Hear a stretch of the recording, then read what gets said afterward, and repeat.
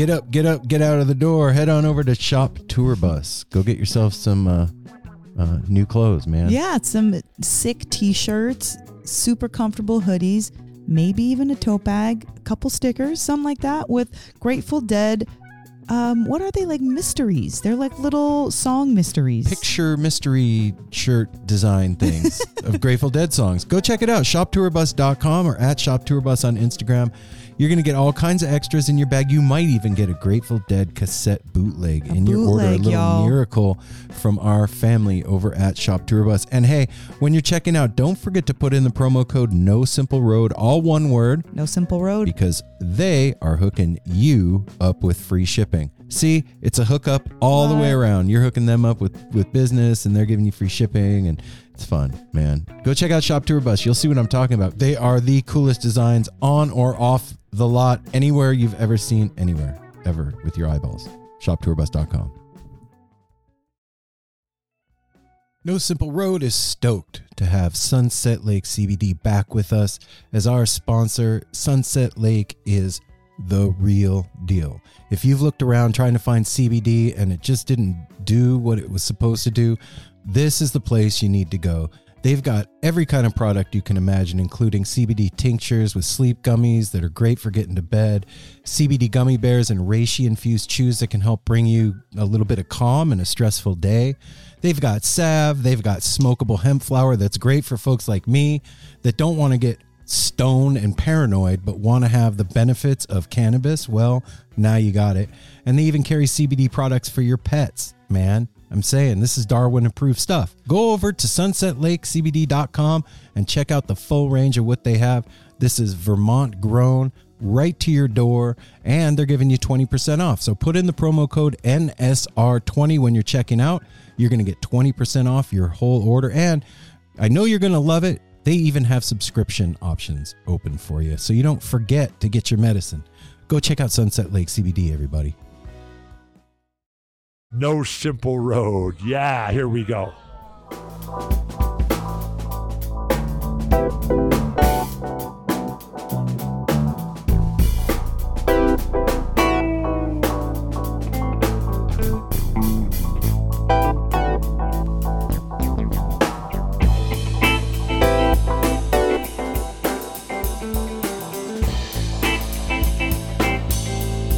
No Simple Road. Sure?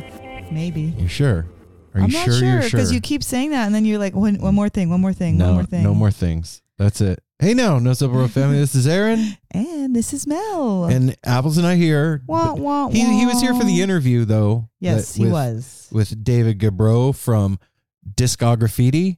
Is that how you say it? Well, I think it's Discograffiti. Discograffiti. Discograffiti. Yeah, like discography. Yes. Graffiti. Yes. Yeah. It's a brand new podcast. It's part of the Osiris Network with us. Wow. Welcome to the network, Dave. Welcome, Dave. And this was a hell of a fucking fun conversation. Yeah, I feel like if anyone's interested in like behind the scenes of podcasting or like podcast talk, this is going to be very interesting for you. And what Dave is doing is, to say ambitious is undercutting. Yeah, what he does. He's going all in. Yeah, this is like an individual that is putting out 4 episodes a week plus Patreon content plus. I don't know when the guy sleeps. I guess we kind of discussed that a little bit. We talked about that. But we hit it off right away with Dave and had a blast. Dave's real. He's real. That's for sure. And he's going to tell it like it is. And so the more people we talk to like that, the better. You know what I mean? I like when people tell it like it is. He reminds me of a comedian, and I can't think of the guy's name. Not the Bueller guy? Bueller? The one that says Bueller? No, not at all. Levy is who I was thinking.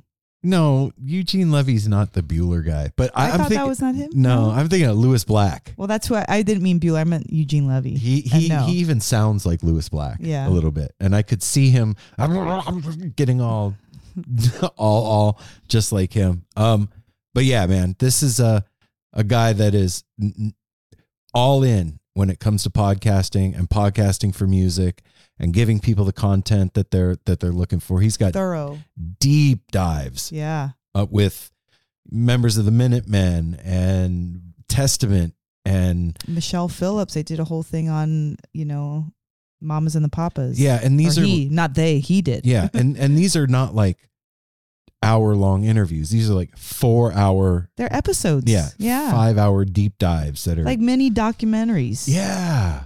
Yes. Yeah. Mm-hmm. Yep. Wow. Audio, well done. Yeah, mini audio documentaries, and that's really cool that he is devoting himself to this craft and has the tenacity behind it. And he's really taught us a lot about not ignoring Patreon and really putting a lot of energy in there. But also, he's got a lot of energy to give. Yeah. Like he's, And he's my age. Yeah. I was going to say our age, but you're young. You're still young. All right. So I'll take that. Yeah. So Mel. Yeah. Right now it's Thursday, and we have 4 days left before we leave for Fish Mexico. Mm-hmm. What part of Fish Mexico are you most looking forward to? I guess the sunshine right now. I am really excited about having warm weather and like letting my body feel the weather, dressing not as warm. Right. Like having the body the sunshine literally hitting my body. I miss that. Like that's something from Vegas that I really miss, is having a warm sun. Yeah, sun. The sun is the thing that we miss. I miss that. I get a lot. it. This is the first year living here that I've felt like, yeah, okay, I'm kind of done with winter right now. Yeah. First time. I don't necessarily I'm not really mad at winter. I just like I need it. I want it. I get it. Crave it. I can't wait to. Oh wait, and we have a cool jacuzzi in our room, and I'm excited about Hell that. Yeah. That's what I was just gonna say. I can't wait to stay in a 4.5 star hotel. That's what I'm looking forward to. Hell yeah. Being with our friends. Yeah. Oh, and seeing fish and being in Mexico. That's the whole thing. And hanging out with you. You just wanted to talk about it. Is food. that it? I'm looking forward to the food too. Aaron's been very excited about the Mexico trip and has been bringing it up every day with good reason. I am honestly, I take it all back. You're not looking forward to it? No. Do you want to know what I'm most excited about? Oh, what? The latte that I'm going to have at the Houston airport. That. I'm excited about traveling with our friends. Krista and Sean? Yeah. Me too, I'm man. super excited. There's like all these fun little things that are happening on the way there. Yeah, so I'm super stoked about the whole thing. Yeah. So we're going to spend our this weekend putting together a bunch of content for all of you so that you have it while we're gone, because we don't want to leave you all in the lurch. That's right. And just send us good travel thoughts this year as we leave for Mexico on Monday night. All right, everybody? It's going to be great. Let's get them all to the interview with David. Yeah. But before we do that, we're going to tell you about how you should be a member of our Patreon. Yeah, man. So go to nosimpleroad.com. Well, you can't click on that. Go to patreon.com/nosimpleroad. Well, I was going to get them there the long way, I guess. Yeah. You can go there through our website as well, but go to patreon.com/nosimpleroad and join for $1 a month, $5 a month, $10 a month, whatever bucks a month you want. And then we will have some content back there as well. You can get the shows ad free and early before anyone else does. And we're building a community there. Yeah, we're not where we want to be, but we're in funner places than we've ever been there. Yeah, that's for sure. And Apple's putting up stuff. I'm putting up content when I have time. Aaron's doing his like reviews of coffee and just, sometimes special thoughts that come up, and we're just throwing them up there too. So that's No Simple Road's Patreon. So do that. You can go to our website and gather No Simple Road merchandise there. It's nosimpleroad.com. You can also sign up for our newsletter, which comes out whenever I feel like putting out a newsletter. Our calendar of events is up there, and you can get a tarot reading from Mel and I with the Grateful Dead Tarot deck. You can go there and sign up and spend an hour with me and Mel over Zoom, reading your cards and seeing what's going down. So that is our website. Go ahead. Well, I was going to say you can call 971-808-1524, and that is our tepid line. And we have a call. Woo! No Simple Road fam. This is Dave from California. What's up, Dave? I just wanted to say I know you often say that you should use the tepid line for whatever we want. You can do whatever you want. But you encourage show reviews or things like that. I think it'll be a while before I get any kind of show review. It's just tickets are expensive nowadays, prohibitively so for me. So unfortunately, I don't have a show review. I just wanted to say that I wish everybody love today. I wanted to send my love to Aaron and Mel and Apple and Thank Ryder and Love you, buddy. everybody in the NSR fam today. I just feel like somebody out there needs to hear that they're loved today. So this is me pushing my love out to the fam today. And I hope that everybody is healthy and happy and supported in whatever way you need. I don't know. Yeah, you do. Know that you are loved today. And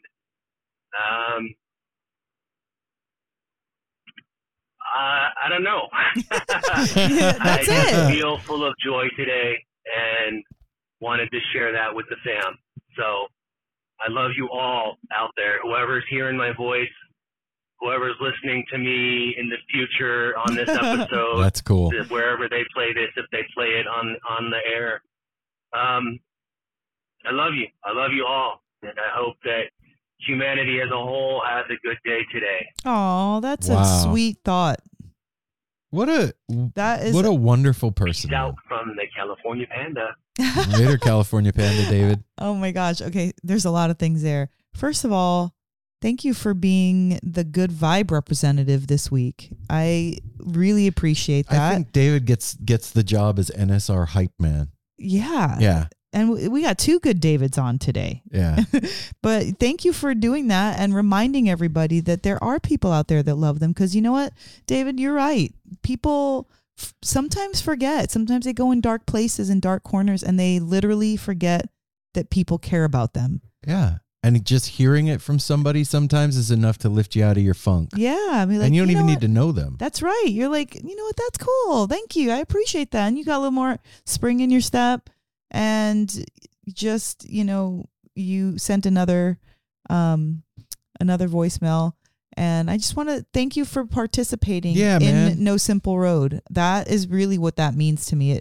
Like whatever you say on your 3 minutes of the tepid line is fine, but you're actually participating in the No Simple Road river. And I appreciate that. And so thank you for doing that. Oh, shit. We got a new review. What? We did. Okay, so let's hear it. I'm going to check this out. Oh my God. Oh, and I owe them an art piece. Yes, you do. Okay, let's hear it. So here, what I was going to say, thank you, David, for calling in consistently on the tepid line, showing everybody what it's all about, how to engage with No Simple Road. That's 971-808-1524. Now check this out. Please leave us a review on Apple Podcasts. Yeah, we've been begging for months, actually. Like Safe Tie Thur. Okay. Like safety third. Yes. Yeah, I get it. No Simple Road is the best. Beyond having a trove of an insightful and inspiring interviews, Aaron, Mel, and Apple are three people who are just genuinely sweet to listen to. The NSR Weekly Rewind is always a wonderful mix of heartwarming, funny, and thought-provoking conversations, and I really cherish hearing each week's episode. As I write this review, I'm listening to their most recent rewind and loving the review of the Dark Star show. One of my favorite aspects of the show is being able to hear reactions to goings-on in the jam scene, like DSO Raging the Roseland, from three people whose opinions and experiences I really respect. Aww. I really can't recommend this show enough, even for people who are not in the jam community.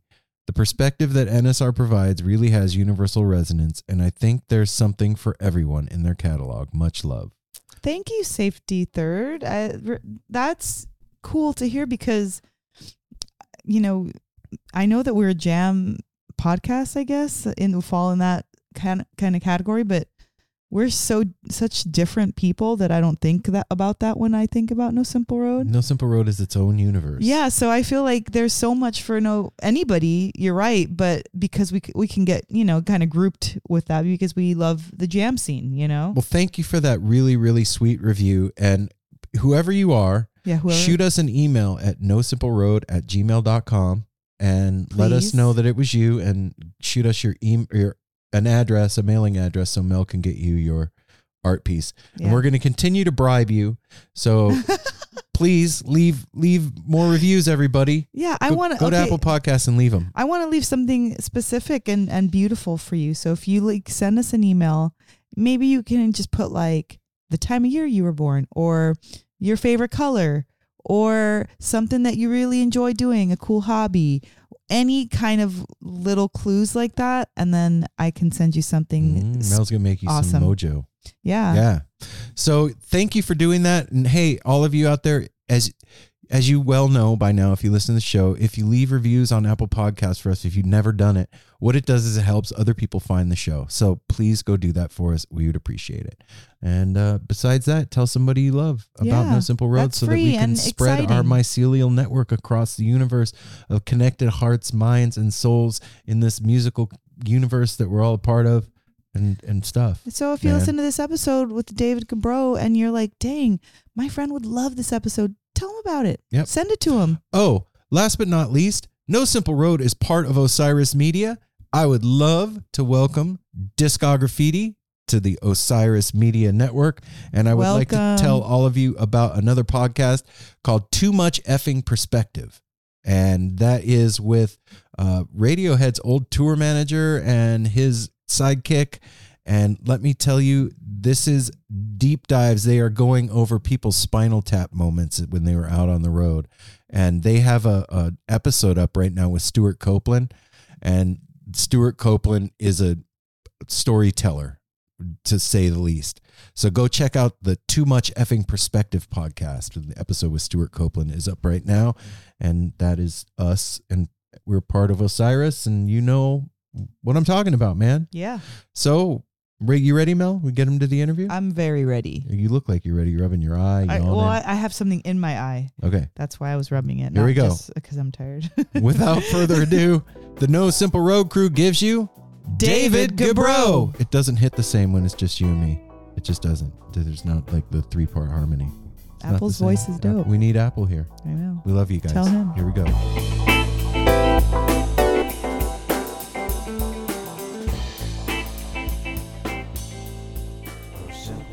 Yay! Hey, all right, even better. There we go. Guten Morgen, folk. What's up, man? Guten Morgen. Right on. How you guys doing? That's the last German you'll be hearing from me. Right. Bueno. How's everyone doing today? How's everyone moods? In a great mood. Yeah, we I'm actually in a really good mood too. For a rarity, have an entire day off when we're done. But are you going to treat it like that, or is Yes. it just technically? Oh, okay. We'll treat it I like don't know, that. are we? Yeah, we'll treat it. We have one thing that I said we needed to do, and that's it. Okay. That's it. I have to cook dinner That's it. tonight.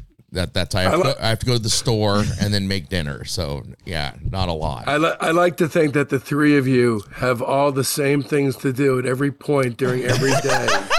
That's the case. That's the case sometimes. Yeah. I love that. I have a 4-year-old, so I love that kind of brain can only encompass that type of thinking. Oh yeah, for sure. It's amazing, I'm Aaron. So to me, that is you. Hi, Eric. You said Aaron. Aaron. That's what I thought you said. Okay. And then I'm Apple. And I'm Mel. Hi, Mel. Hi, Apple. Hi, Aaron. Hey, David. Tell the folks that are listening who you are and where you're from, what you do. My name is Dave Gebroe. I am a child of the universe, currently residing in New Jersey, and what I do is I have taken. I used to be an artist. I was a filmmaker, went to school for film, have 2 feature films I wrote, produced, and directed, with a 3rd on the way, and then got a straight job because I met a lady and I didn't want to come across like a loser sitting around waiting for money to come in. And then a bunch of medical stuff happened to me and my aesthetics came out of me sideways, and I trash barreled my career as a hearing instrument specialist, fitting and testing for hearing loss and fitting hearing aids. And now I have a music obsessives podcast called Discograffiti. And in stark contrast to the laid back, outlook of a typical deadhead, I put so much pressure on myself to have the highest output in the game. So 4 shows a week.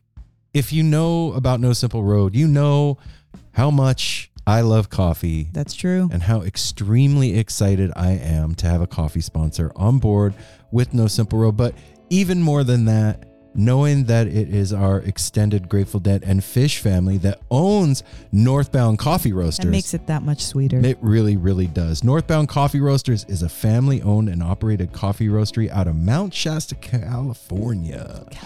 With a combined 22 years of coffee experience and 600 shows between them, Keith and Jen pursue top quality coffees to provide to their customers. Now, I want to back up.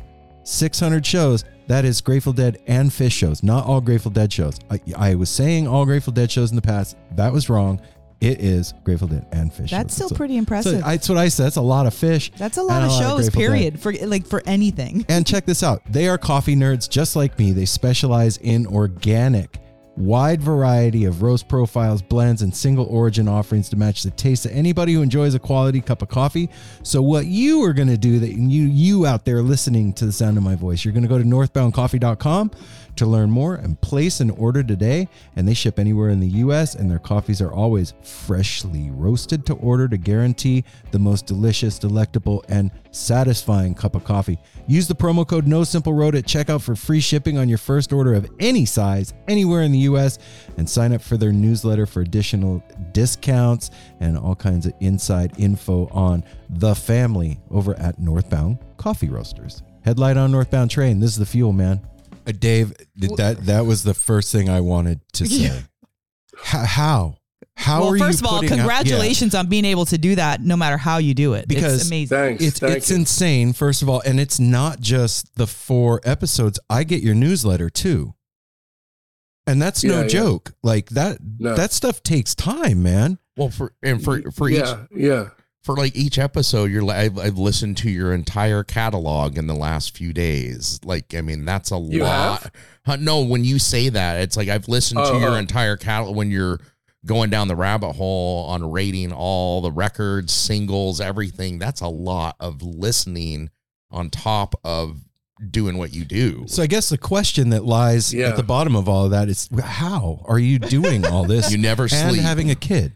I don't really sleep. So in the last few years, thank God, and also, I'm screwed that in the last couple of years, along with the creation of the show, I have had crippling insomnia that has made it possible to do the show, and also really kind of pitched in to me being flippant and leaving my career because my brain was not working. Really, it was honed in. You know, I was like, this is it. My whole life has come to this. This is like an important turning point. I can't turn my back on it. But, I was deranged. It was like, my drug intake kind of mirrored maybe like 1968, circa 68 Dead. So it had that, like a train will run you over, like the caboose will, that pounding thing that they did back then, which is unequaled. And hopefully we could talk about that too. But, absolutely. And actually early on in the show's gestation, I was going to do, because we're completist, doing a thing on the Dead would basically mean giving the show over entirely to the Dead, which I have no problem with, but I was trying to figure out how do we tackle that particular dilemma. And my solution to it was 4 shows, each focusing on an era of Dead, only studio records, which of course is anathema to a true Dead fan. Right. But still to get through it. And I had Dennis McNally on board. And then I abandoned it only temporarily to get to a point where I had a bigger audience and could get, really big guests who could help situate the Dead in a place that was not mayor centric. Yeah, no, I get it. I tell you what, man, I've learned actually in the past year is some of the younger Grateful Dead fans that are out there now know more than all of us put together about the Grateful Dead. And I'm not talking about mayor centric Dead. I'm talking about classic, live Grateful Dead.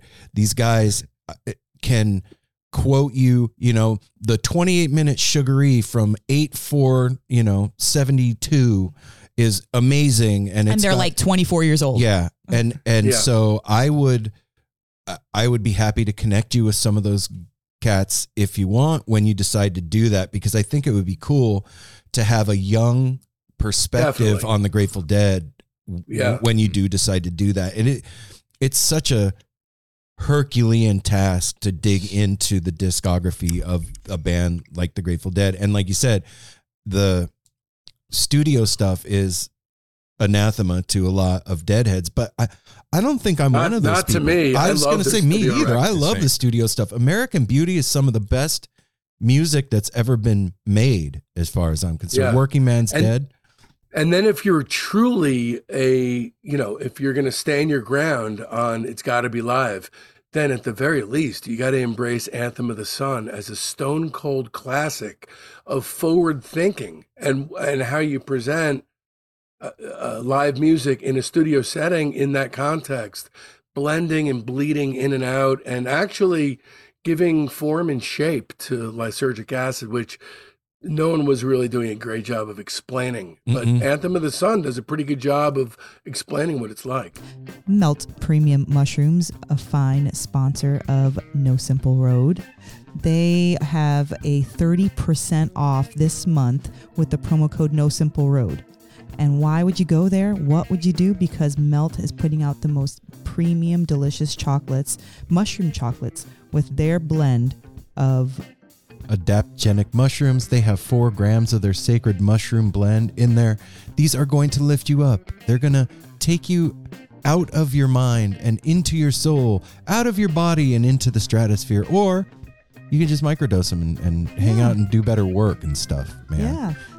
That's what it's all about with mushroom chocolates. And hey, if you're not into the whole chocolate thing, you can get capsules from them. So what you're going to do is you're going to go to Instagram and follow @Melt Mushrooms, MELTMUSHROOMS. The S is important. Yeah. Let them know that No Simple Road sent you, and they will send you over a menu, and voila. And you can take it from there. You're going to get your 30% off. It's going to be a whole thing. And, if you didn't get chocolate for Valentine's Day, you can go hook yourself up. Or if you forgot to get that special someone in your life a little chocolate, you could hook them up with one of these and really blow their cookies. So go check out Melt Mushrooms. That album is imprinted in my psyche over and over and over again from the age of 19 till now, of the quintessential what it is to be on acid. They really did musically play out what an acid trip is and explain sonically what's happening. It's amazing. Yeah, it really is. When you go to tackle something like the Dead, because you're not jam band centric at all. Yeah, as a matter of fact, I love the Dead and I love Fish, and that's where it ends. Really? All the rest of them, to me, are and we probably shouldn't spend a lot of time. Well, no, I'm just saying I don't want hate mail sent to me. But, you're allowed to dislike things. Opinions are okay on No Simple Road. Yeah, I mean, String Cheese Incident, Rusted Root, especially Dave Matthews Band. I really find contemptible, actually, not even not liking. Wow. Okay. And is this through listening only, or have you seen these live shows? Listening only. Okay. That's fair. But the Dead, conversely, there's great stretches in my life, starting when I was a young teenager, when nothing else sounded appropriate. Everything else musically sounded wrong to me for extended periods of time. But I will say that there's elements of the Dead, and let's let's be honest. I mean, they try to tackle almost every genre in the playbook. Mm-hmm. So it's okay if there's a couple things that I don't particularly cotton to. And to me, that's anytime they play a Chuck Berry song, it's a skip. Yeah. I don't think they rock convincingly, and that's okay.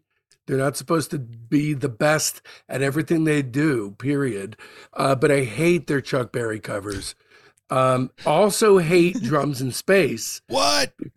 Because it's what that is a reminder that they've taken the boundarylessness explorations of Darkstar, and because they're back to two drummers, they can't really do Darkstar anymore. So instead, they sequester it.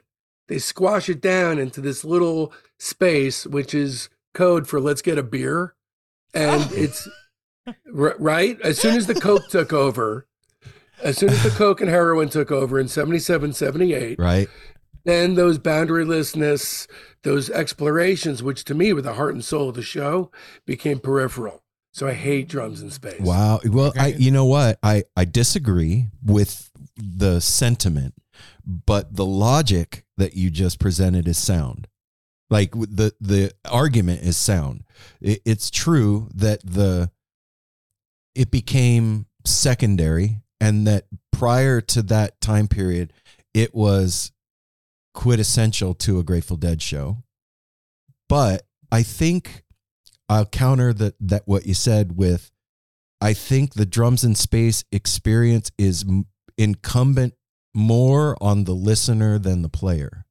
I think that it's the mindset of the person experiencing whatever it is that's happening, even if it's not coming from that space. I think that the listener, if properly lubricated, can find that as well. I'd say it's my favorite time to dance. Whenever I'm one of those like the few dozen that are standing dancing when everybody else is sitting down or taking a break or whatever. Sure. And so, I'm curious, of the three of you, are you, all of you, unapologetically loving every era of the Dead, or is there a year where any of the three of you fall off? I fall off, period. I mean, I think that I didn't grow up with the Dead at all. I started listening in my 20s when Aaron and I kind of got together, and I just never cared for them or sought them out. Jerry died like a month after I gave birth to my first daughter. So I wasn't in any of that kind of like, it just never called to me.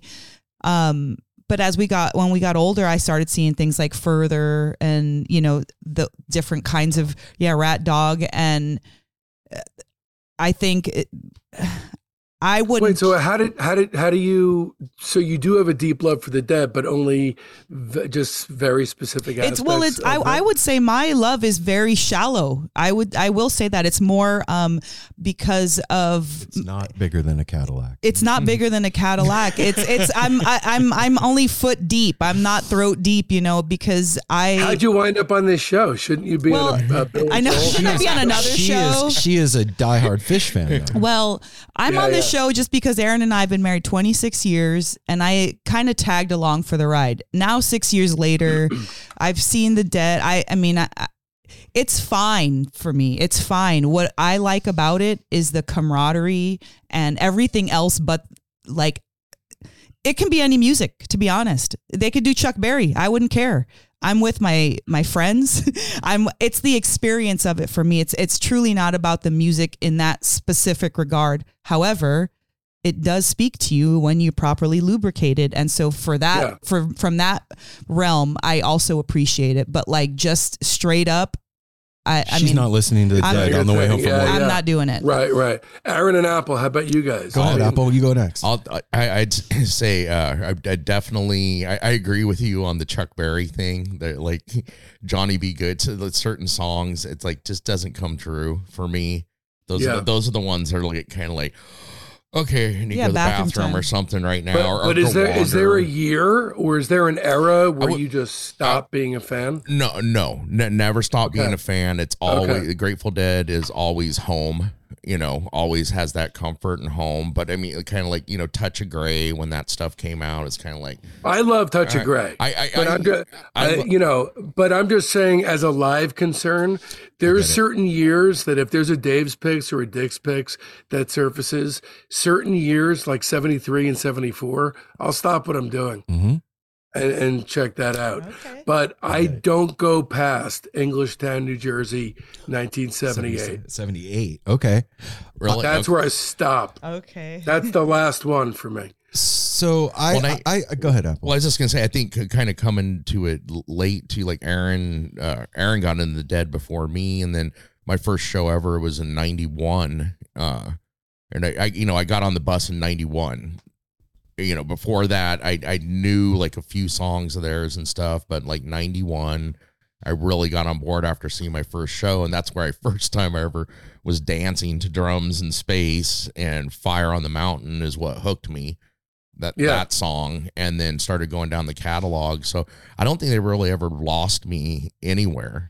I enjoy all the, and that's one thing I love with the Grateful Dead too. There's so many different eras, different keyboard, different keyboard players, different things, different drums. Well, you could split it up basically by keyboard eras. So, yes. As soon as Keith died, and it was replaced by what sounds to me like an ice cream truck sort of keyboard. I don't like Brent, what he brings to it. You don't like Brent singing? No, it sounds like he's gone to the bathroom. Oh, wow, man. I know a couple people's heads that just exploded. I know two for sure. No. You know what I'm talking about. He's straining. That thing is like he's gone to the bathroom. So it's a turnoff for me.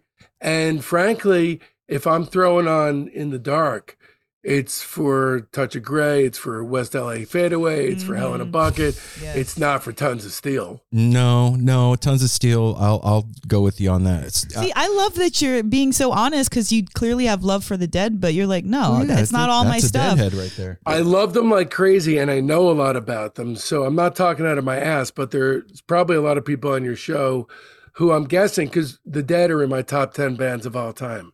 But I just draw the line at a certain point, because I think at a certain point, Jerry was, maybe other people as well, but Jerry for sure was disillusioned at the empire that had spun out of control. Yep. And certain things, I think he was just punching the clock, or I'm doing this because this was something we started doing a long time ago.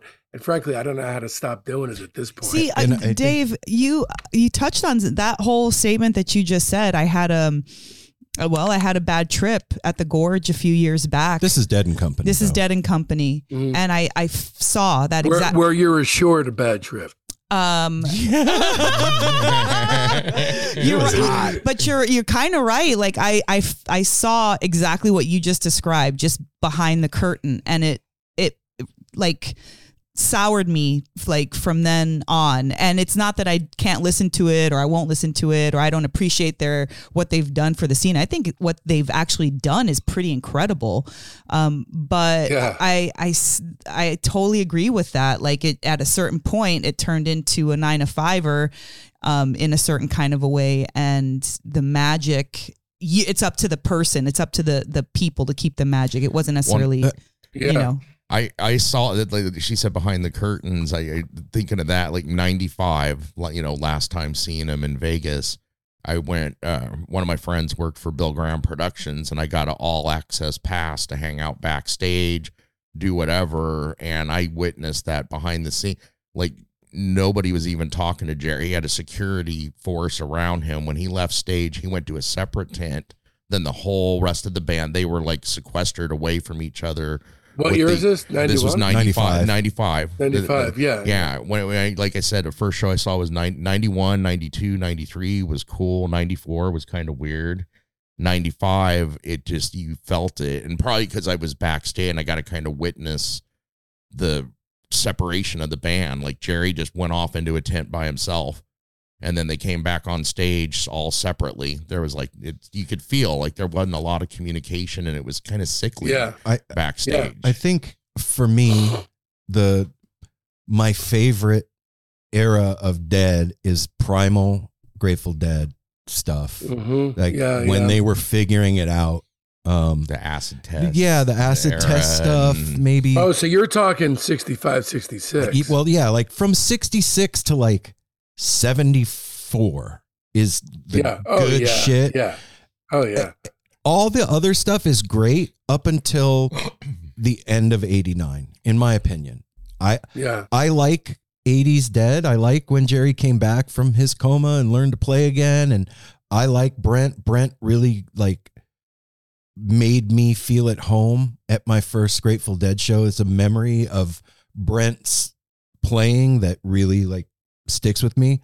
But once we got through 89 into 90, I was on tour and I could see what was happening. I could see that the edges were rusted and that the thing was weird. And as we got further into the 90s, 94, I even kind of stopped going as much because it was sad and kind of depressing.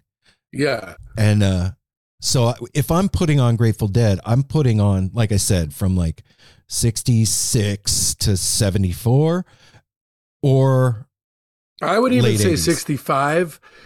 Because I love those early shows and that initial tape with Early Morning Rain. Yeah. I know it's basic, but I love that. And I listen to it as much as anything.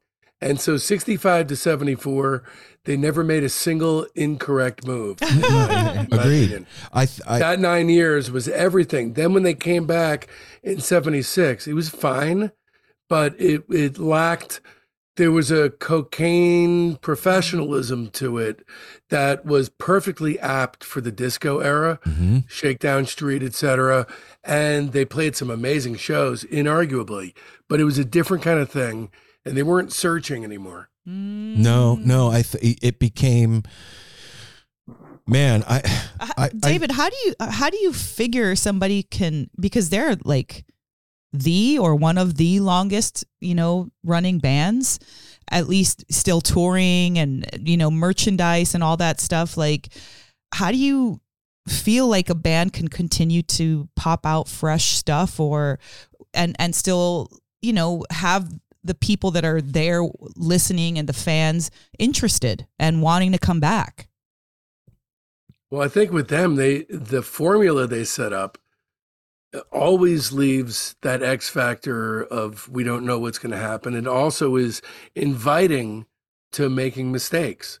So their game plan is perfect, because even if they are inebriated to the point of not even being able to stand up, it is a known fact, if you haven't just crawled out from under a rock, that part of the allure and the greatness of the Dead is that most of the time they suck because they're taking chances.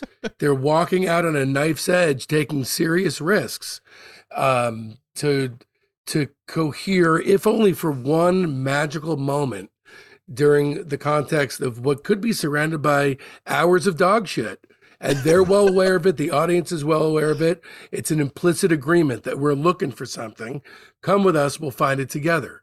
And unfortunately, over time, what that leaves a sort of unwritten clause about is if they start to stumble, trip, and fall on their own shoelaces as people, it allows them a lot of breathing room to fuck up on stage knowingly, not in the search for anything, but just playing shitty music without a goal in sight. Yeah. Right. So they kind of set it up in the very beginning. They built it in unknowingly, a clause like that. Yeah. I have a memory of, there was a show, I don't remember the year, maybe 89, 90, at Irvine Meadows Amphitheater.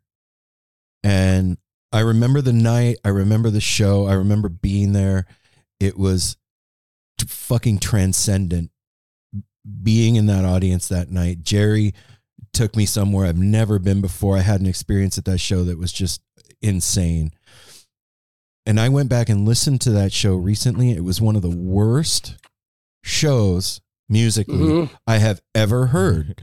But for whatever reason, there that night, that was not how it felt, man. I was somewhere else with them. But you go back and listen to it now, and it's, you know, the time is all wrong, and Jerry's singing off key and fucking mumbling, and like, it was just painful to listen to.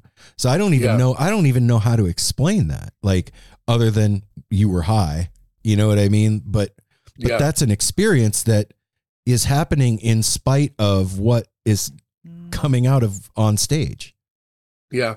It's that's wild to me that it is. It's disparity, you know, that kind of disparity. Yeah. I mean, if you're not really a thinker, if you're more of a just like dive in and, you know, a Dead show, no matter what era, no matter what year, is going to be a great experience no matter what. Yeah. If you're a navel-gazing douchebag like me, you can think your way out of a paper bag. And I'm just sitting there scratching my fucking chin during the show. So to me, looking back, I saw them In the Dark. I actually saw them as a teenager literally before I knew you had to actually inhale for marijuana smoke to affect you. I had it in my mouth and I thought, I'm not feeling anything. Yeah. So that was the first time I ever smoked, but I don't feel looking back like I really saw the Dead. Oh, that's fair. You know, go ahead. Well, I'm just curious too. What about Jerry Garcia band? Because that Aaron got me to a show in '91. I'm so glad it's the only time I ever saw it, and that was such an amazing, different thing to hear him. That's a different animal, bro. Yeah, that's like gospel. So I don't. I'm not going to be reductive here. I don't want to be, but from what I came away, reading about that band, it was a lot of it was an excuse to have a place to hang out with John Conn and do heroin. Is that wow? From his own, from reading books about what he was doing with John. I could be totally off, and I don't know the Jerry Garcia band as much as the Dead. Because I mean, there's some like stuff with Howard Wales or with Melvin. There's some stuff that is just complete lightning in a bottle. It's. I need to learn about them. I don't really know what's supposed to be. I can send you some stuff that is smoke a joint, put on your headphones, and they're taking you. You're going. Smoke a joint, because I'll say this: even though I'm like I know the least amount about the Dead or anything, anytime Garcia birthday or the birthday band. Sorry, them too. Them they're really good too. But anytime Jerry Garcia is on, it feels different. It's totally different. It feels more rustic, and it feels more like church. Whether you like church or not, it's like a more spiritual, more heart tugging. You know, it makes you emote in a certain kind of a way, and it feels good to listen to. It's not like, oh, I get it. Like you're trying, you know, it's like you can't deny it. Yeah. Yeah. I mean, I haven't had very many experiences with them. I know there was a live set, a 2-disc live set that came out around 91 or so. Mm-hmm. That I really, really loved. And I listened to that a lot back then. But otherwise, I truly would appreciate some kind of like I got you. A rundown list. Yeah, thank you. I got you, man. It's thank you. If you're a fan of Jerry Garcia in the 70s, the Jerry Garcia band stuff is him unshackled from the confines of what the Grateful Dead were, and exploring his own musical space as an individual with different players, doing the songs that he loved, so that you get somewhere that you don't get with the Grateful Dead. You really get the essence of Jerry, who he was, and what's coming, the soul that's coming through the playing. It seemed more natural to him. More like he was on and happy all the time when he was doing that. Doing his thing. I'm curious what, we're talking about the Grateful Dead, but right now, today, what's the stuff that's got you excited musically? Well, because of the completist nature of my show, I'm kind of shackled to whatever I'm researching. Oh, okay. A lot of that doesn't mean I'm not excited about each and everything. That I've become more and more selective about what I'm covering and who is guesting on the show. Right. And what I've been preparing for now, which is one of the great thrills of my whole life, is on Tuesday, I'm doing a massive interview with Michelle Phillips where she's going to rate everything the Mamas and Papas ever did. Oh, shit. And I have 125 pages of notes for that. So I've been gosh. only just circling that orbit and all the solo members. But let's see. Some of the things I've been listening to a lot of just for fun is there's a new guitarist named Daniel Bachman who's in the John Fahey style, who's doing incredible work. Let me see. I'm not listening to a ton of new music. That is new though. I've been listening a lot to all the extra stuff that comes with Greg Allman's Laid Back, his solo record from 50 years ago. That whole release, not just that record, but all the stuff around that from when Dwayne passed away, and he was a wreck, but he really had his finger on the pulse in terms of making moving music. They're what a great band. Oh, yeah. Doing a deep dive on those guys because they're so legendary, but all their legend rests on 1969 to 73. Wow. It's crazy. Been 50 years of who gives a shit, but it doesn't matter because those 4 years were so crazy. Yeah, that band is an enigma to me. How so? Because they were so good that it doesn't make sense to me that they weren't on equal footing with the Grateful Dead. Yeah. It doesn't make sense. Success wise? Yeah. And fan base wise, like why people weren't doing Allman Brothers tour and stuff. Like because it by and large, it was kind of the same experience happening. You know, they were musically attacking from the same direction. Yeah. And they played gigs together and totally simpatico, certainly more so than the Beach Boys and the Dead. Yeah. But never made not sense. that that wasn't a cool pairing for the disparity. But so do all three of you have a clear favorite Dark Star? No. I don't for sure. I don't. Aaron, Do you have a clear favorite? I do have a favorite. Dave? I do, but I'm just curious if a Deadhead is even able to say such a thing. Well, have you heard about what Phil's doing? What's that?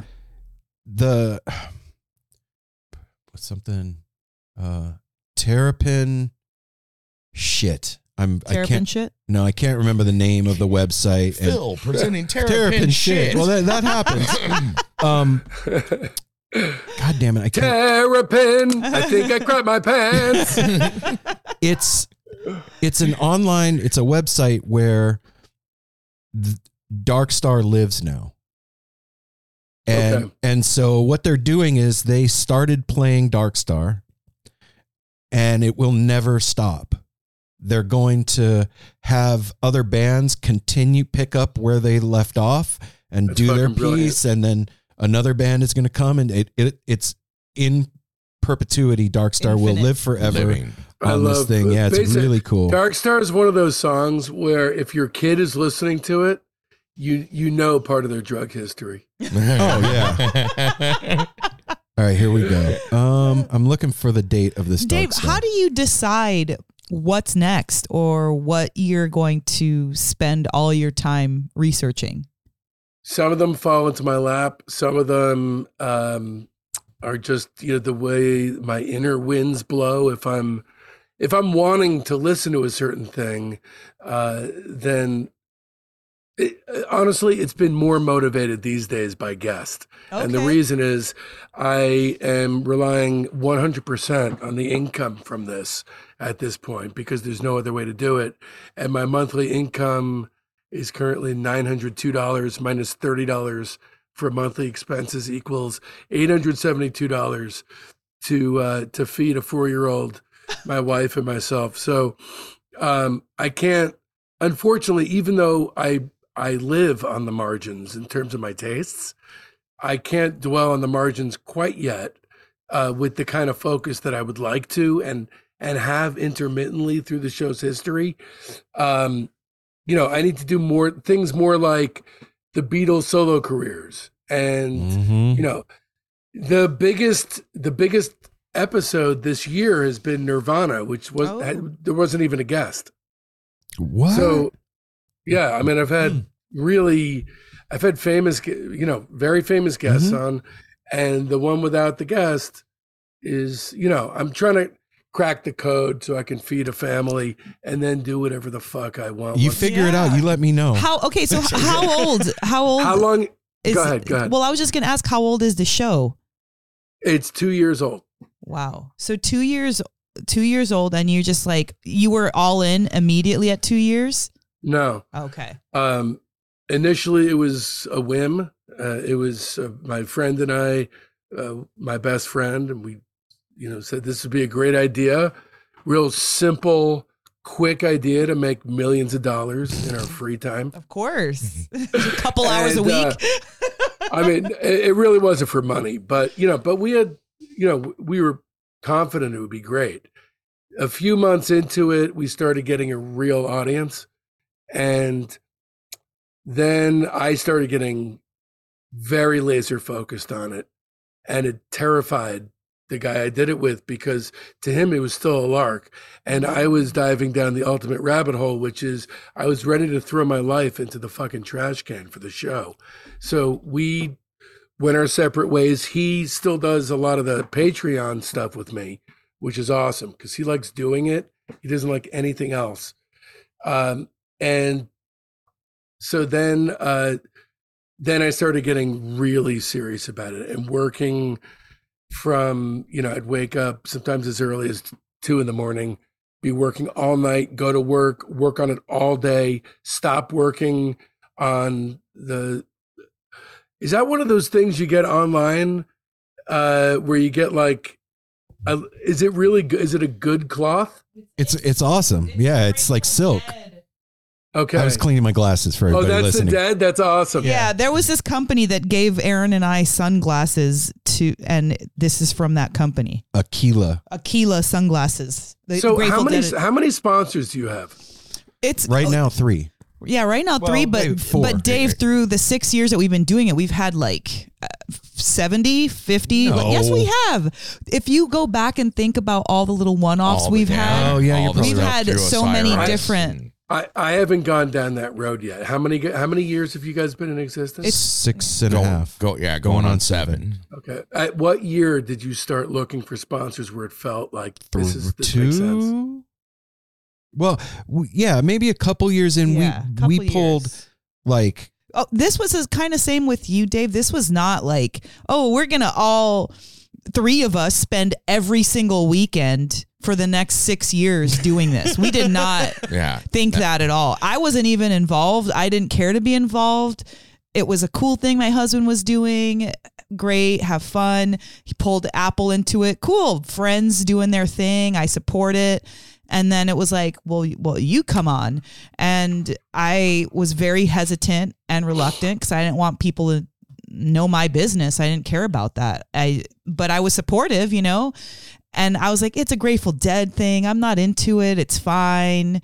But then there was like a lot of feedback of my opinion because I'm not like those two. I have a completely different opinion and had a different upbringing. And so I bring something different. And so from that point on, when we kind of solidified it was going to be the 3 of us, Aaron was like, I found my special purpose and this is what I want to do in life. I was like you. I'm ready to go all in, but we still had a son. I work a day job still. And we all do. Yeah. Okay. But 2 years in is when do you make decent? I mean, this obviously is. I'm guessing off the record, but it's fine. I'm not shy. With the sponsor, because I haven't flipped that stone over yet, but I'm starting to tread those waters because I've had such a focus on Patreon. So it's funny. That's a good focus, though, Dave. Your money from sponsorship is 1,000% dependent on your listenership. Right. Because it's cost per mile. It's like $25 per 1,000 downloads, right? But the thing is, that's if people know this world. If you approach companies where there's a young CEO who has quote unquote vision, that's what we've been doing. Facts. That's exactly what we've been doing. So that's what I was going to say. 2 years in, we have been and will continue to be very pointed in who we take on as sponsors for No Simple Road. We're not taking on bullshit to sell it for no reason. So we've taken like. How did you know how to do this by yourself? Is somebody doing it for you, or no? This was all me. Well, Aaron's dad. Aaron has a background in the entertainment industry. My dad was a producer, director, writer. My mom was in show business as well. She was a trapeze artist. Anything that I would have seen that he did? Probably not. It was like B movies back in the 70s. You know, yeah. Try me. What's his name? Fists of Steel. Fists of Steel. Not My Daughter is one that he did back in the day. My dad was a Las Vegas show producer and produced Jack Benny, Judy Garland, Sammy Davis Jr., all those guys. Did you say Fists of Steel? Yes. That's a Bruce Lee film? Or no. This was Carlos Palomino, the boxer. It was so bad. Henry Silva. It was awful. Yeah. Henry Silva was like the one really recognizable name. And that's always like the bad guy. But I say all that, or I mentioned that because it really, I don't think any of us would have known, but because Aaron had that background from his dad, he kind of understood where how and where to ask for money. Yeah, and so our first sponsor was an online Grateful too, Dead because of the okay. Sure. It was an online Grateful Dead t-shirt company that does like Grateful Dead songs in picture. And I thought their shit was cool. And I was like, well, would make sense. I have to plead total ignorance. What is a contract with a sponsor? How much would I ask for? That's or up I to think you. I'll say this. That sponsor that he mentioned, we still have them. Shop Tour Bus. That's still our sponsor. Longest running sponsor. We, at the very beginning, we're like, this is your price per month till whenever. No. That's not what happened. No, but it's how it's been. I wrote out a business plan for them, like a real pitch, and it's going to go up this much per month over this many years, and da da da da. And the owner of the company came back and he's like, "Brother, we'll just do X number of dollars forever." And I was like, "Okay." Is it a good? It's great deal, but it's one sponsor, and so learning. Yeah, but this is all piecemeal, so it's under $500. I'll say that. But still, I mean, because the money I get for my ad on Spotify is it's looking like about $70 a month, I would say, for an ad on Spotify. Yeah, what is that? Explain that. It's just about using Spotify as a platform for podcasting. Yeah, that you have at the beginning. Yeah, I append it to the head of my thing, and it's pennies. But you know what? We get enough of this. So it sounds like you've focused on sponsorship, which that's why I'm asking you questions, because I know nothing about. I know about approaching people and asking for money. I just didn't know if there was a standardized. No, man. agreement. I've been approaching people that we have relationship with. And that are part of our network of family. Stuff that makes sense for the show too. Like, do you have a Patreon? Yes. Yeah, and so that was the next thing I was going to get to. Our Patreon has been going since the second year of No Simple Road, and we did not put the energy into Patreon that we should have. It for the first 5.5 years, it was lackluster at best. And I figured that the people that listen to the show would just help us with money because they liked listening to the podcast. And that is not the case. You have to create content for Patreon. I'll make you a deal. Because I've worked with such ferocious intensity on the Patreon thing. And honestly, I haven't even started because the next couple months is going to be a serious attempt to relocate everything over there. Mm-hmm. And there's a lot of reasons for it. It would be my pleasure, especially if you're serious about it, to help you guys, give you ideas. Fuck yeah. Or all the tips that I've gone through, and give me some whatever insight on the sponsorship thing, because I think it seems to me, and also I've talked with people who have been massively successful at this, Mm-hmm. that a lot of it is just just being persistent and knowing how to repurpose successfully. Yeah, I've come to the conclusion that at this point, I'm doing No Simple Road because it's all I know how to do. This is this is my life, and I'm in this for the long haul, no matter if it ends up paying my rent or not. But I'm not saying that for any other reason than to give you context. The goal is for this to support us and more, right? Yeah. So so there's all these revenue streams, Right. right? So there's sponsorship, there's affiliates, which is another thing. Because of Patreon, honestly, and the amount of work that goes into my long form interviews, Mm-hmm. I just haven't gotten the time to be able to open up these revenue streams. But affiliate, anytime somebody buys a record, they do it through me and I get a cut. That's a revenue stream that's waiting to be opened. Mm-hmm. Books. So transcribing your interviews, transcribing whatever it is, or the story around the inception of the podcast, whatever that is, whatever that looks like. I started getting into actually asking my guests for music. And now there's enough that I could put a compilation up to sell it through my Patreon. Wow. Which, of course, acts as a Trojan horse to get people into Patreon, because you have to be a member to get that, and it's only sold through there. Yeah.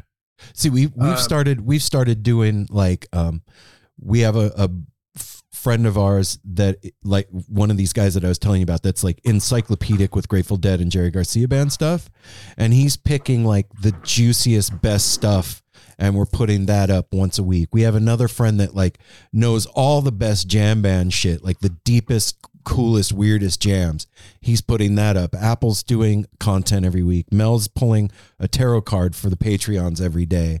I'm doing my own thing. So we're getting in there and working it a little bit, but it's like a child, and it really does require its own amount of attention, because Patreon is the social media, and if you're posting things, you can't just post it and be flat. You have to like respond back to what they're saying, or like whatever other people are posting, and so it really does become. Where are you guys active social media wise? Instagram. Yeah, Instagram. Okay. Are you on both Facebook and Instagram? Facebook, Instagram, and X. And the reason I have to be on everywhere is because I have so many guests that come through. In order to utilize the socials, I don't know what platform they're going to use. Right. Okay. Yeah. But the one I focus on is definitely Facebook, though, because with Facebook groups, there's a whole level that you can't get anywhere else. That's true. When we started No Simple Road, Facebook groups were huge for us, and I just didn't have the time to maintain the engagement there. That's why I moved to Instagram. But Instagram's been really, really good for No Simple Road. I want to go back to your question because I didn't answer it. 11/11/73.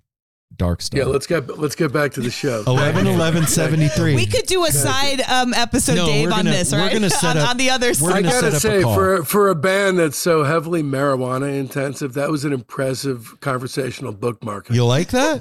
I love that. Yeah. So 11/11/73. I actually hadn't heard this Dark Star. Hey, this is a Patreon plug, by the way. Until my buddy Andrew put it up as the pick for the week. And it is a 35-minute odyssey Dark Star. And it's not the kind of Dark Star that is gonna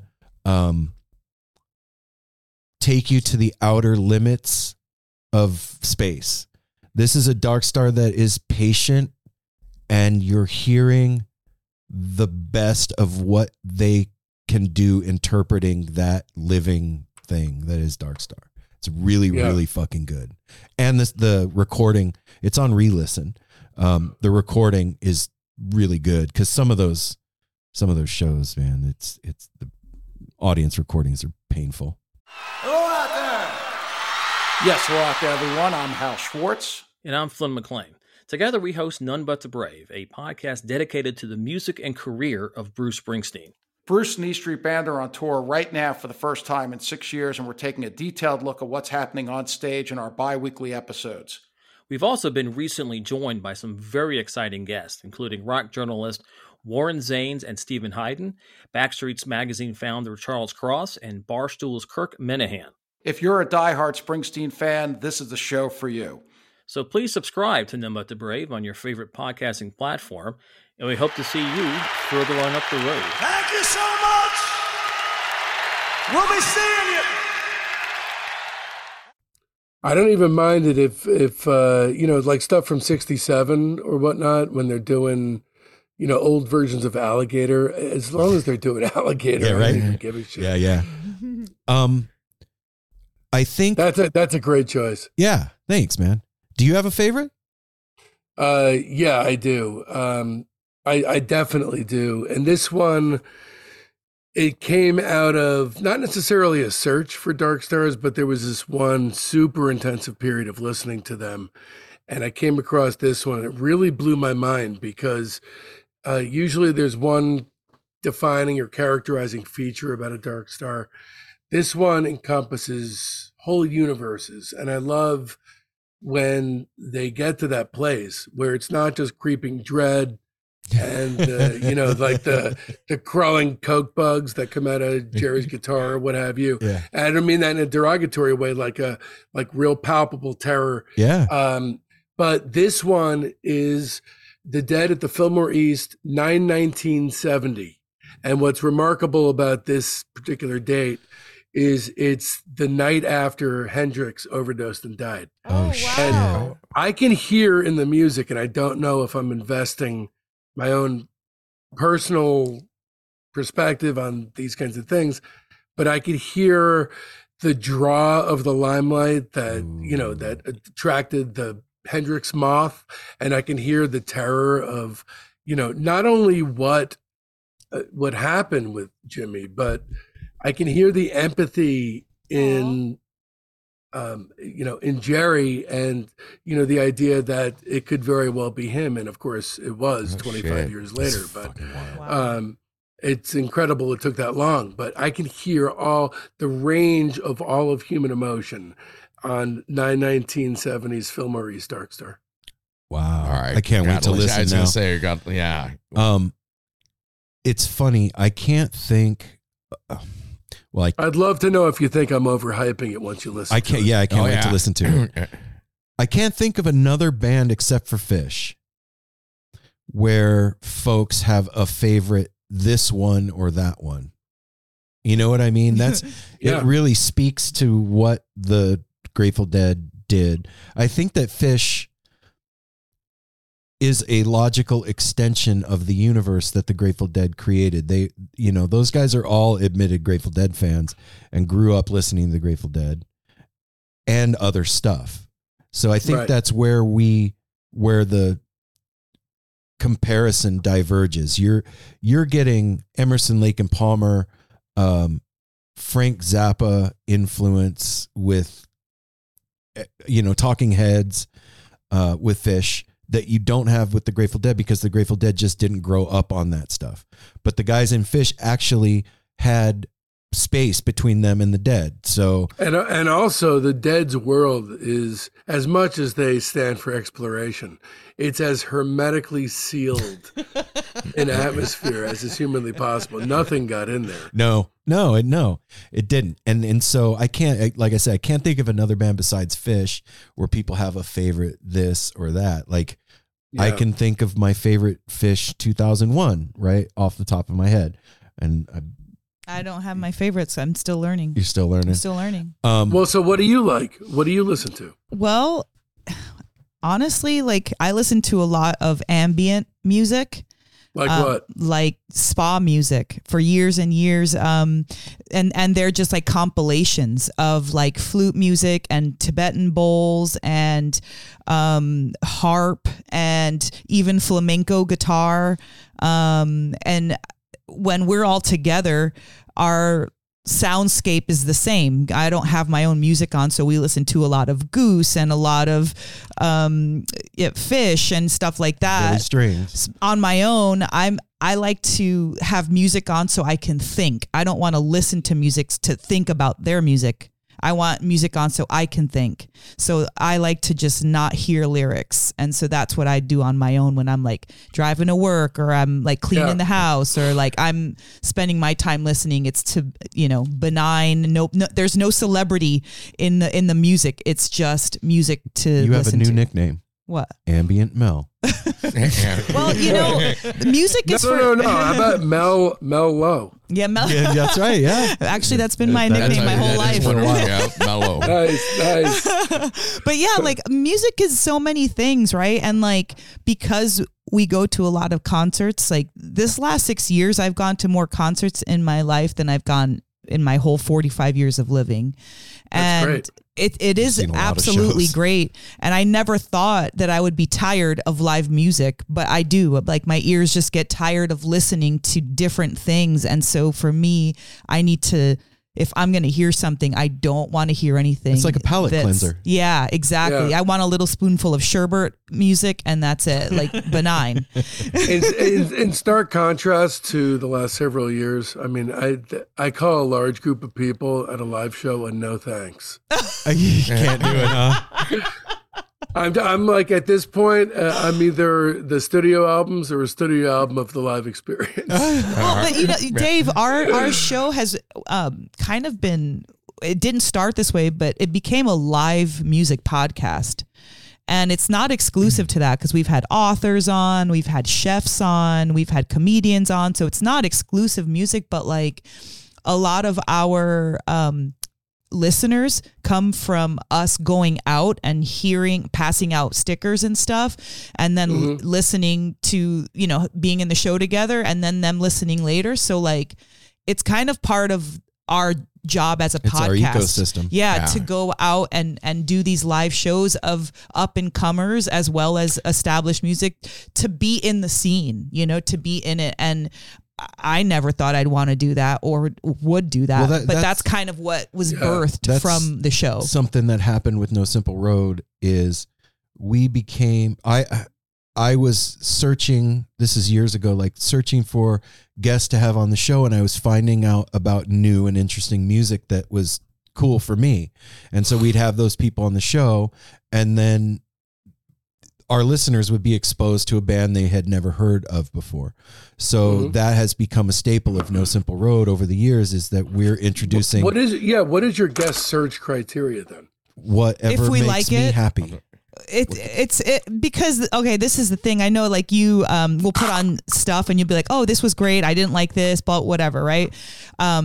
We want to like it. I want to appreciate it, because otherwise I don't care to listen. My ears are precious and I don't want to spend time listening to stuff that I don't want to hear, to say, oh, I didn't like this in the last, like. We have a show called Queasy Listening. It's a Patreon show. And it's specifically to not because everyone, especially YouTube comments, loves to point out how shitty everything is. And that's it. Instead of actually, offering a viewpoint that's worth anything. So that's true. This explains to you why Billy Joel sucks. I love that. Actually, that's actually fucking cool, man. Yeah, the criteria. I'll listen to it. I won't be a part of it. I'm like, if I don't like something, I'm gonna keep that shit to myself. Who cares what I think? I do. And so do the people that listen to the show. Yeah, listen, I don't care how peace and love you are as a Dead fan. Everybody likes, in this day and age with social media, everyone likes to like point at the guy falling down. Of course. Oh, yeah. Of course. In any way, shape, and form. So don't shy away from that on your show. The criteria for a guest on No Simple Road is something that the three of us find interesting. Are mutually interested in. that we dig together. Or And sometimes there's favors. yeah, we've done that before, and then we end up falling in love with whoever we had on. But like, comedians that we find funny, or an author that really gets us off, or a band that one of us finds that we all dig. And Do you know Michael Chabon, No. the author? No. Mm-mm. Okay, he was one that got in touch with me recently. So are you happy with your numbers? No. We were just saying that they're pretty low, They're but low right now. but And they don't stay that way. It's I'm gonna look at them right now. I can't actually see your numbers, but you know about listen notes, right? oh yeah. Yeah. So Oh no, you guys are top 1%. right. I know that. But for us, we're It's in never enough. No, and Never we're in a downturn right now for whatever reason, like 35%. Do you remember what you said about your Nirvana episode? You're like, I've got all these amazing guests, and then you think those are the ones that are gonna always the ones where I'm like, okay, at least this section I can breathe easy. It's a no-brainer. No. The no-brainers are the worst. There's no rhyme or reason, well, dude. We had an artist, a poster artist, one of our best shows, a poster artist. He doesn't sing, he doesn't have music out, he just does art, and it was amazing because his social media and his followers are very active, so they wanted to listen. Versus somebody who is somebody like A or B list celebrity, and then their numbers are fair. We had Trevor Hall on the show, who has, I don't know, 140,000 followers on Instagram. He's a big star. He's a big name. This guy sells out Red Rocks. Like he's big. No, we had Torin from the Kitchen Dwellers on, the banjo player from the Kitchen Dwellers on. That episode crushed. That was our top episode of 2023. No rhyme or reason. I can't figure it out. But I would say no rhyme or reason. Currently, the lead guitarist of Testament is on the show. Yeah, I heard. We were just listening to that, a little bit of that this morning. And he's a great guest. He was very verbose. Good dude. Yeah. And, he has 125,000 followers on Instagram. Mm-hmm. So not that the numbers for this were not respectable, but that should have been a flood of people coming through, because he accepted my Instagram collaborator request. So my post became his post. Right. 125,000 people. I was just thinking, all right, sit back and let it come out. And it was just crickets, or not crickets, but it was the same, same thing. Same fans. I've learned. So there's a specific... we had O'Teal on. Very early on, was one of the first musical guests we ever had on the show. And when I was putting the episode out, I remember thinking, this is it. This is where we bust out. We're going to the top right now. When I hit send, this is it. No, that's not what happened. And over the years, there have been a few, like we had Billy Strings on. This is it. No, that's cool. That's cool. He's really good. Oh man, but you know what? He's really good. Jesus, the podcaster, insane. What's the comedian podcaster that we had on? Duncan Trussell? Yes, Duncan Trussell. He was a good one for the show. Yeah. Yeah, we had him on twice. Yeah. And hey, by the way, if I could put you in touch with any of the people that have been on my show, I've had an unending flood of people. Wow. So just scroll through. If anyone's of interest to you, I'll put you in touch. I think you and I need to set up a meeting. Yeah, you guys totally should. I want to talk to. Was that really David Lee Roth on the Van Halen episode? No, it was. I love that one. By the way, I listened to that. I listened to that this morning with coffee on the patio. I love Van Halen. I was very deluded early on without having any episodes at all. And really, even though I'd done stuff creatively, never in this field, I was looking for advertisers. I was looking for guests like David Lee Roth. Oh Lord, looking back. Hey man, Dave, all they can say is no, brother. But Dave, with your filmmaking background, have you thought of, or do you have any hope to put what you're doing onto some type of video format? Well, I have a script that's music related that I've been trying to get off the ground as a third feature now for years. And Elijah Wood was actually set to produce it. And for a couple of years, he was on board looking for money, couldn't find any. Now his partner is still looking for money, but it's peripherally related because it's music based. It's a narrative feature about a psychedelic rock band that I created, and it fictionalizes that bizarre gap between the boundless optimism of Woodstock and the end of the 60s nightmare zone of Altamont. So it's a film about, it's called Bad Vibes, and it's about a band called Sunrise Majesty, and the lead singer turns into a werewolf that is prompted not by the full moon, but by the presence of a square. Oh shit! So it's of course spread by bawling. So the whole band gets it, and they have a mini Woodstock on their property in order to spike the punch bowl, fuck their fans, and send them all out into the world to kill every last living square. Oh shit! Yeah. Hell yeah. That's going to go to the top of my Netflix want to see immediately. It's at the top of my Netflix want to make. Yeah, right. Yeah. I got to say, you're bringing up the film stuff too. Those are the one I just started touching on. Those are the all the ones you do with John Landis. It sounds like he's a good friend of yours. Yeah, John's the executive producer of the film. Okay, that's what I was going to ask. If he's like, why not get him involved in that? Because man, he's involved. He's involved. Awesome. But you know the way the climate is these days, everyone's battling to find their own money. So he's lending his name to it as executive producer, and will do anything he could, will do anything he can, just like he did with my prior film. But this time lending his name because he did an American Werewolf in London, which is the best werewolf film of all time. I just watched that like about a month and a half ago, and it still holds up, man. It's a great flick. It's the perfect combination of scary, funny, and romantic. And so I wonder, how come music and not movies? Like, why not do this with movies with your background? I've always loved both. Yeah, and, you know, often I'm listening to music more than I'm actually watching films. Yep. And this just, you know, I was in my early teens and writing music criticism books and stuff. Music, film, it's all one piece. That's why John was on. And that's why films about music. Yes. There's no border for me, really. Right I get it. I get it. Do you play an instrument?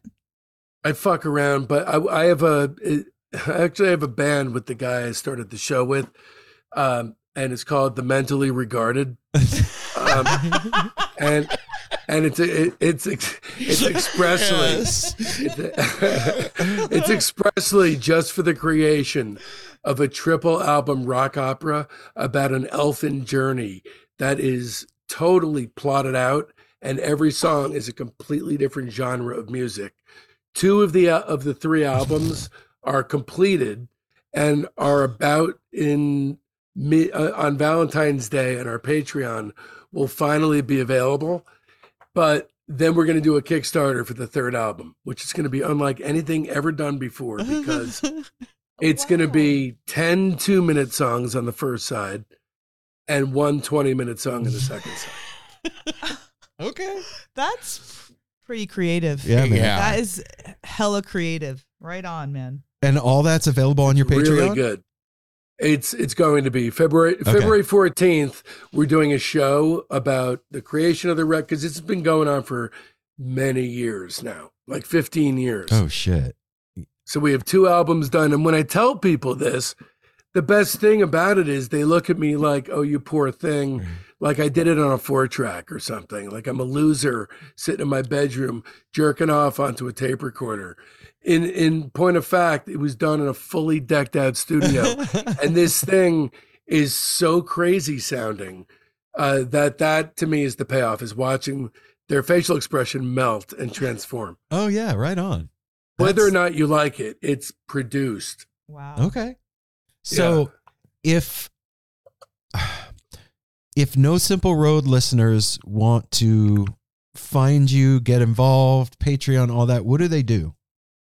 Patreon.com/Discograffiti. Okay. And right now, the free show is every Friday at 4 a.m. Eastern Standard Time. Without fail, haven't missed a week since the inception of the show. But then through Patreon, you can get 2 episodes a week, 3 episodes a week, or even 4. And at the $10 level, you are getting each and every show 8 days before everyone else. And they're ad-free, and they're considerably longer. So they're the ultimate version. So sometimes, like this week with Mike Watt, that just went up, it's 10 minutes longer. There's shows coming up where it's going to be 2 hours longer. Wow. So eventually, if you're a fan of the show, the ecosystem is you just, I'll give it a shot. And then there's kind of hopefully no going back. Right. It's an entire universe to involve yourself in. I figure that's what it's got to be. Do you create seasons with your show? No, because it's one unbroken season. I've never stopped. Okay. Yeah, we haven't either. Yeah, I never knew it. I never knew what that meant because it's season 1. Yeah, like we never started that, but then later on we saw people doing seasons, and it kind of makes sense. So you could take a break, or you could finish a season early and go on a vacation or do whatever. But what's a vacation? We never. We didn't. And take didn't do none and of take that. a break. Every time we get a break, when we have like a weekend off, we're like, oh yeah, weekend off, and we're like twiddling our thumb. What Like, do we do now? I feel like we should be doing an interview today. What can we do? You want to hear something cool? Actually, I have all my every single last piece of content is spoken for me until January 19th for me right now. Wow. Everything, like several shows a week. And so I just always am monitoring my cushion. That's what I call it. Yeah. Yeah. And I'm trying to push that cushion out. The material that I will have, I have the Mamas and Papas coming up, and I have Robert Schneider from the Apples in Stereo is doing both Strawberry Alarm Clock and his own band. Oh, wow. So once those 2 are done, I'm going to have enough material to get me to June. Wow. And then at that point, because I'm on an editing tear right now, at that point, I'm going to do everything I can to push the show forward instead of maintaining. I feel like I'm a junkie that the smack isn't working anymore, but I'm just too scared to quit. So I just need to fucking. I understand that. Yeah. That reference hits home. Yeah. Well, David, man. I feel like we're just getting started. Yeah, we're just getting started. Dude, can I just ask, how is this insomnia affecting your life? You seem to have like an awesome personality. You're smiling. You're happy. Like, if I don't get like an hour of sleep, I'm a freaking kill someone. You're catching me while the mic is on, and I'm, I get it. Please Okay. drink coffee. Okay. But it's like as soon as I click off, I deflate into like a sad balloon shit. Aw. Because we have a good friend No, who's I'm got tired. I'm fucking tired. Yeah. We have a buddy who has actually a really close an friend. issue the same way, and every time we see him, he's fucking life of the party. He's great, and I'm like, how in the hell do you do it with knowing insomnia every night? It really would take over the show, and admittedly, it would be worth it. It almost like it would be co-opted by the band. Well, That's I mean, why that's you know kinda- what. That's why I asked about seasons. Maybe you can do like a special season of that. Yeah, that's a great idea. Yeah, put it That's out. a great idea. I think that I know that the Grateful Dead universe fans that are alive now enjoy podcasts and are hungry for Grateful Dead related podcast content. Yeah, And it'll be incisive. It's not going to be probably the typical. I don't have time to listen to tons and tons of podcasts because of my workload. mhm. But I know it probably just wouldn't be the same take nor the same guess. But I can't wait because it's a lifetime. I was on Hate Street the day he died, Oh, Oh, Jesus wow. Christ. and that was an intense experience. I was also at Polo Field for in August '95 when they had that ceremony. Wow. Oh, yeah. That was incredible. I remember walking through Golden Gate Park through the woods, and in the distance, hearing his note perfect peals of his slide guitar from the wheel. Oh yeah. Coming through the woods and just following that sound all the way out into the field where there were thousands of people there. I want to ask you a controversial question. Do you think that it is the Grateful Dead after Pigpen? Oh, hell yeah. Really? Hell yeah. Okay. Yeah. Hell yeah. Okay. Yeah. I mean, anyone who's that much of a purist that, look, Pigpen was huge, but he kind of just did one thing. And, he just did it perfectly well.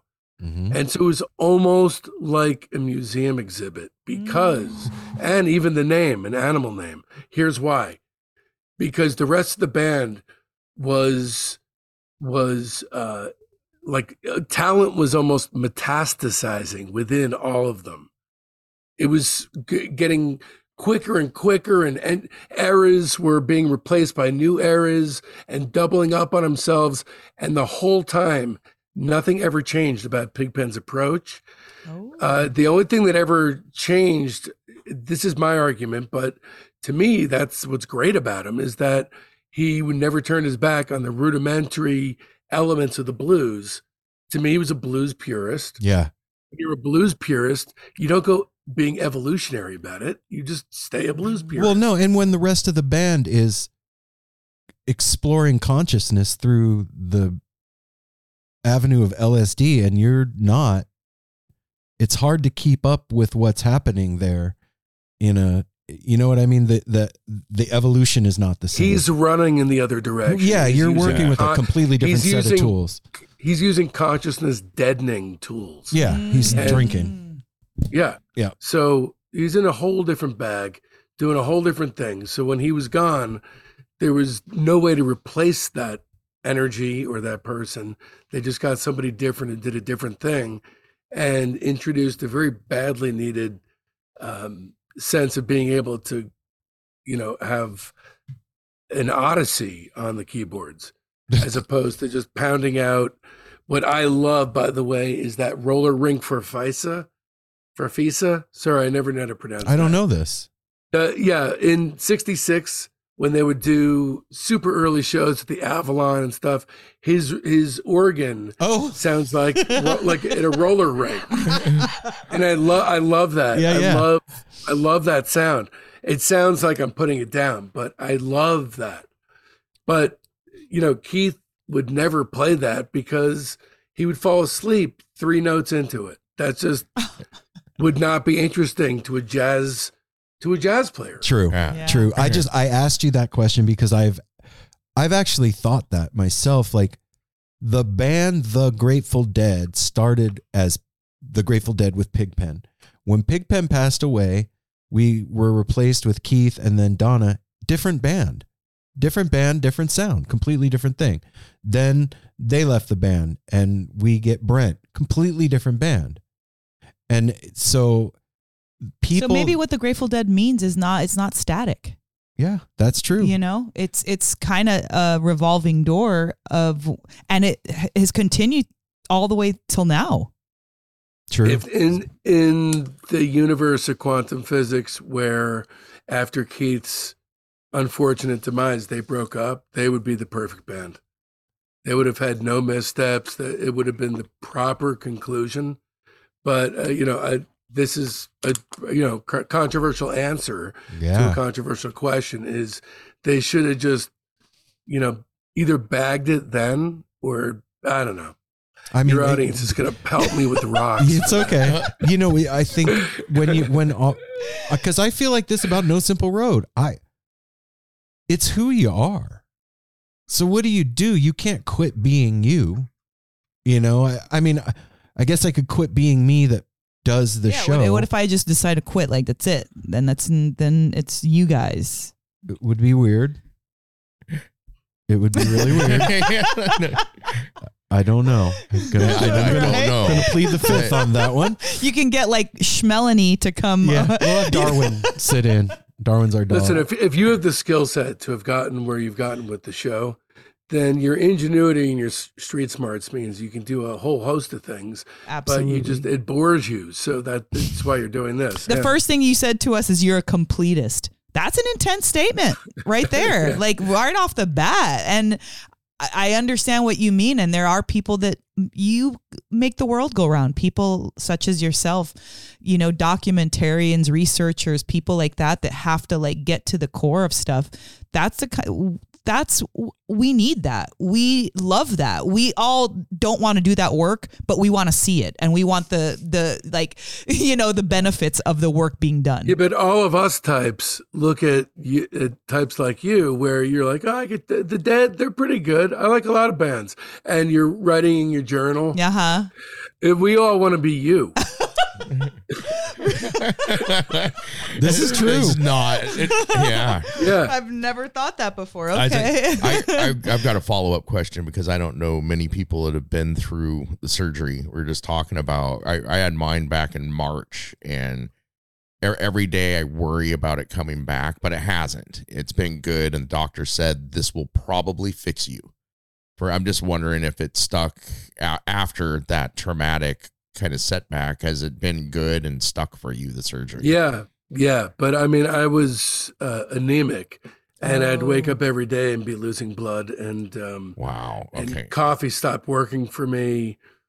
So it was kind of, it was scary. But so the surgery was necessary. That's why I did it. Yeah. Same here. Boy. Thank God you're on the other side of it, man. Yeah. Right on, Dave. Yeah. It was a life changer, that surgery for me. Yeah. It was too for me. Why for you?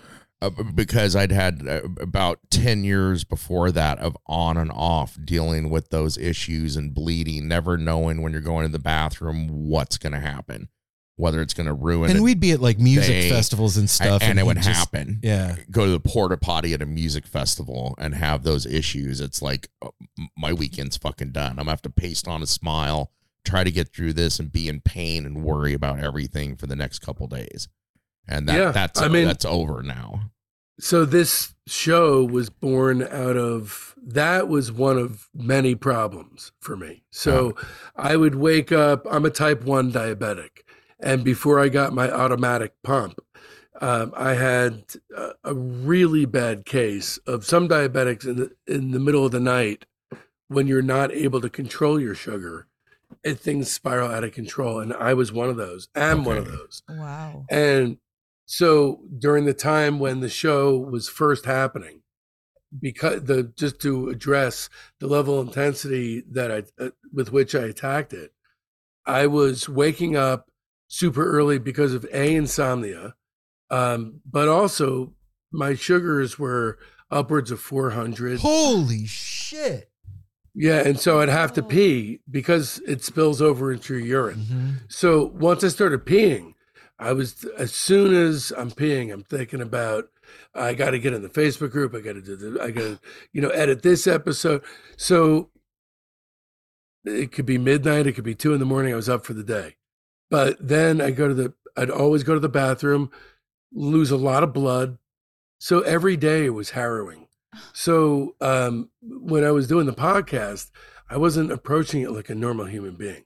It was like it felt like my fucking lifeline. Okay. Wow. I totally understand. I get that. That makes sense. That makes sense. Absolutely. Wow. So have you, I don't know, maybe you already answered this, but have you found equilibrium with that? No, he said no. No, right? Well, no.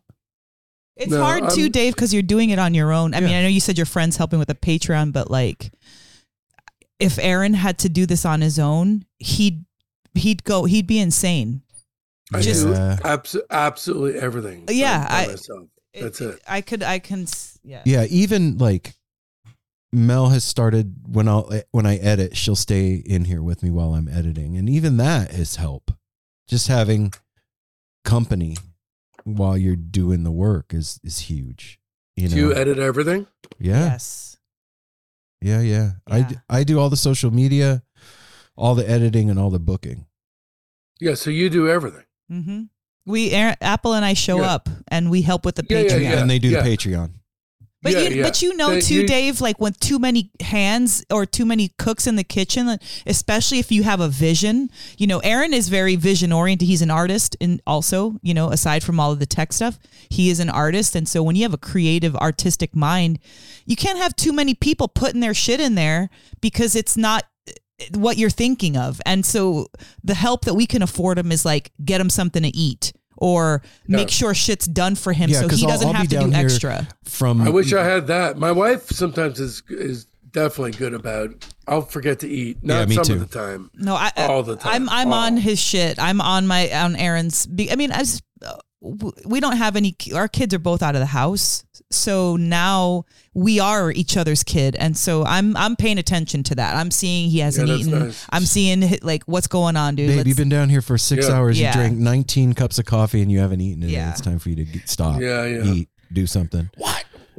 No, I definitely need, you know, I'm looking forward to learning how to live better because, you know, I was actually in recovery for a while, and then all the medical stuff happened. I live with chronic pain. The ways I deal with it are inelegant, I would say, and I describe it as that. And, you know, I don't drink, but, you know, if that's really the only flag I have to wave, it's not much of a flag. That's my only flag too, brother. So we're good. We're on the same team. Aaron's California sober. Yeah. I was full on sober. And then I got cancer, 2 neck surgeries. Jesus Christ, brother. Diabetes and the hemorrhoidectomy thing. Dave, you're a freaking fucking warrior. Warrior, man. You're a trooper and a half, dude. Man. Right. Holy shit, dude. Yeah. Right on, dude. You freaking rocked and rolled it. I mean, I remember living in San Francisco this had to have been like 93. And there was this troop of guys that were real couch dweller, you know, couch surfing dead types. Yeah. Not the smart, you know, not the sharpest tools in the drawer. We all know and love them. But this one guy was very smart. He was hanging out with these guys, and I could tell, you know, what the hell is he? What is he doing? And he pulled me aside and told me he had AIDS, and he only had a certain amount of time to live.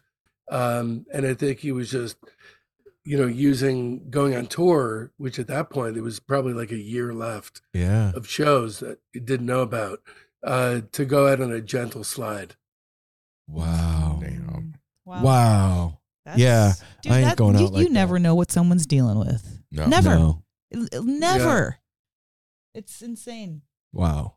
Dude, I'm stoked we did this. Me too. Yeah, me too. This is fucking cool. I'm really happy to have met you, brother. Really, really happy to have met you. I think we can help each other. Yeah, I think that we can definitely help each other for sure. Our meeting. Yeah, me too. And and it's ball tickling to think it's going to be I'm going to have to wait 2 weeks. I know, right?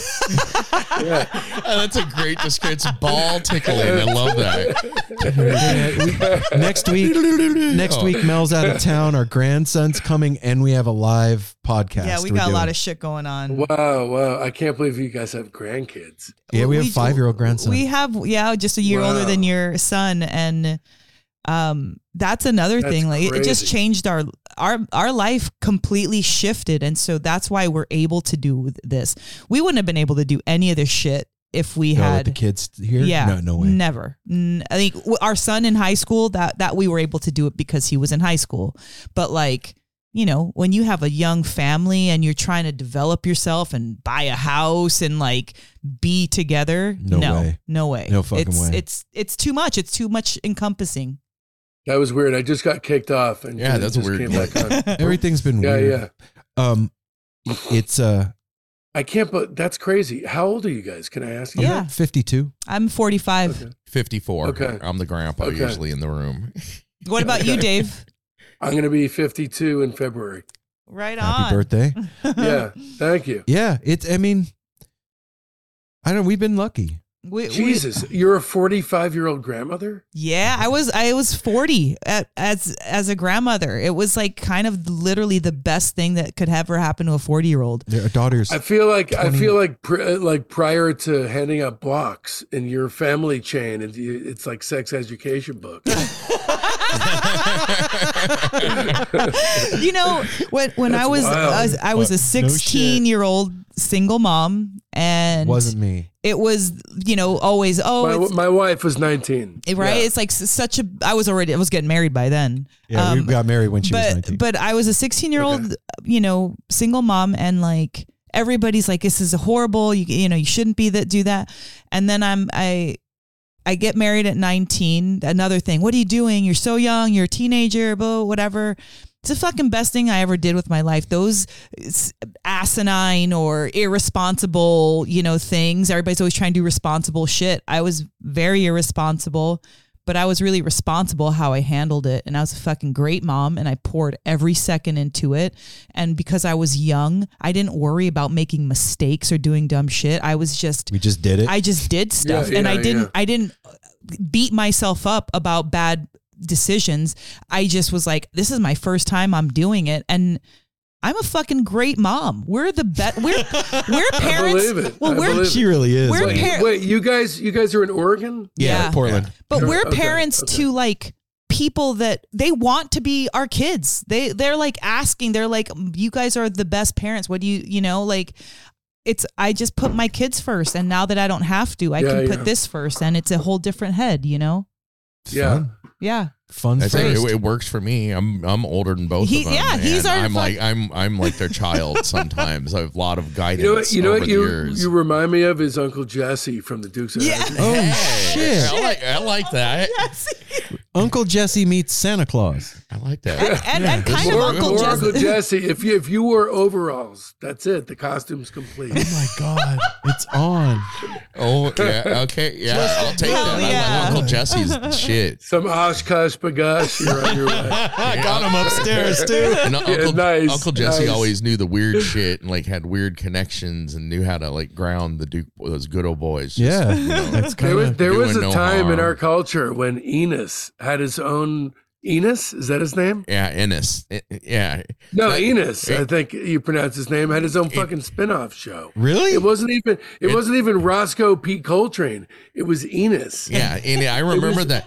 It was a massive Because cultural phenomenon. It's funny too. My grandfather on my mom's side that I'm named after, James. His middle name is Ennis. Oh, really? They were spelled the same. They were almost spelled the same. They were almost going to name me after that, but my mom's the one that said, "No, we're not going to do that to him." His middle name's Michael. Yeah, well, I It's a mean, lot better at least it's Anus. This is just Enos. straight on Enos. Really close to anus. Yeah. Yes. Yeah, anus and penis. Uncle It's the Penis worst- Anus. The worst intersection ever is the intersection between penis and anus. Yeah, I much prefer Uncle Apple to Yeah, we'll go with Uncle Apple. Anus Uncle penis. Apple rules. Well, brother, it's been a fucking blast. Let's It's been great, man. Yeah, I can't man. wait to keep it going. Yeah, we'll talk in a week. We're man. definitely keeping this going, man. Dave, you're Yeah, too fun yeah. not to, man. Absolutely. I will. Yeah, we'll talk in a week, and I'll Oh, can you do me a favor though? Previous to when we Send you that stuff. That's the stuff about the mic, but also an intro with the Osiris people. you got it. Whatever. I would really love to talk with them. At the very Okay. least, I'd love to do a butt sniffing session. Yeah, I'm curious. I'm really curious. Yeah. When you do that, I want to hear what your take was. I'm not going in there with any expectations. Perfect. So it'll be different. Don't. It'll be different than the last time. Yeah. RJ's a good dude. He won't. he is a won't. good dude. He will not show up on the call as a fox or a wolf. No. No, he's a good dude. Family. What's the family other man. guy? RJ and what? RJB is his name. R And J. J and then BEE like the bug. And then Okay. the other guy is Tom Marshall. And Tom is the lyricist for Fish. Okay. Cool. Okay, before we leave, I just curiously want to know, what's your favorite Fish? Anything? Show, song, era, what? I have two favorite Fish songs that I feel really never get their due, which is Piper is my all-time favorite.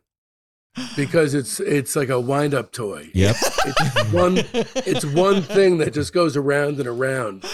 And I love that kind of song. And I also really love and find curiously moving Slave to the Traffic Light. That's one of my favorites. Oh, okay. It's one of my favorites too, man.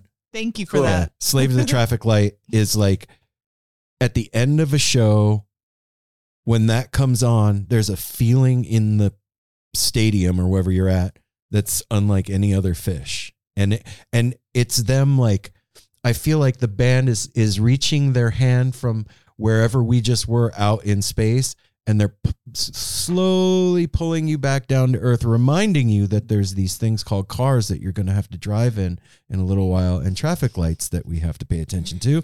But we're still going to have fun for another 15 minutes while we jam this song out. Just remember, you have to drive a car in a little while. Yeah, it's one of my favorites. I really, the tempo changes in that, typically I find those kinds of tempo changes to be very self-conscious in a Zappa kind of way. Yep. With these guys, there's an organic way they do it that doesn't feel studied, and it's got a groove that never feels jagged or interrupted. Because Fishman is a fucking weird animal, and I don't understand. When I listen and pay attention to the drumming in Fish, it logically makes no sense. I don't understand how it's possible what he's doing. So, all right, man, we'll talk soon. This has been amazing. How long does it take you to put it up? Well, this one help you. You will be out in a month. Yeah, 4 weeks. 1 month. Okay. Do you have a date? I'll put it on my. I'll make sure If you don't know, that's fine. I want to put it on my calendar. No, you know what? He's going to send you that with the gear email. Yeah, it'll be around the. Okay. Just because it'll either be the 29th or the Friday following. Okay. Awesome. Yeah. All right. I love you guys. Love you too, man. We'll talk soon, brother. All right. Peace. Be well. Yes, man. You too. Aw. Wow, man. Wow. Yeah. Super fucking cool. And you know what? There's a lot of that while we were talking, I was like, I don't know if I'm probably going to cut this part out. Yeah, that's what I was going to, and then I was like, no, this is No Simple Road. That's what we just did. And that's also talking to another podcaster. It's kind of a lot of behind the scenes stuff that might think like nobody wants to hear this, but they do. Yeah. You're right. You're right. Just people us. do like to hear that. This is us. I'm not censoring This was it. literally us getting to know Dave. Yeah. So there you have it, folks. Talking business, podcasting, music, all the health things that are us. Yeah. We even had a breakdown in the middle of the audio. What I really appreciate too about Dave is him putting everything out on the line, talking about his stress level, his health, his partner, leaving in the midst of this, and he's still at it. He still loves it. He's still doing it. Balls to the wall. And it's not like, I'm doing it. Like, no, he's all in. And to me, there is nothing better than when anyone takes something that seriously. Like, and to the three of us, he's no bullshit. It's no fucking bullshit. He's no bullshit, I love which that. is awesome. He reminds me of, when a little kid will walk up to you and you meet a little kid and they're like, "You're fat. You're ugly. Your breath stinks." But he's like that, but with more polish. Yeah.